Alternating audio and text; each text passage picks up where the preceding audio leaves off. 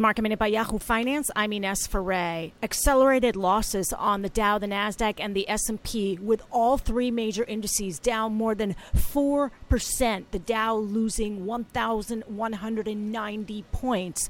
The S&P and the Nasdaq lower into the close. Looking at the sectors, all of them ended in the red, with energy, real estate, and technology leading on the downside. All of this amid concerns about the coronavirus. For more Market Minute news, head to yahoofinance.com.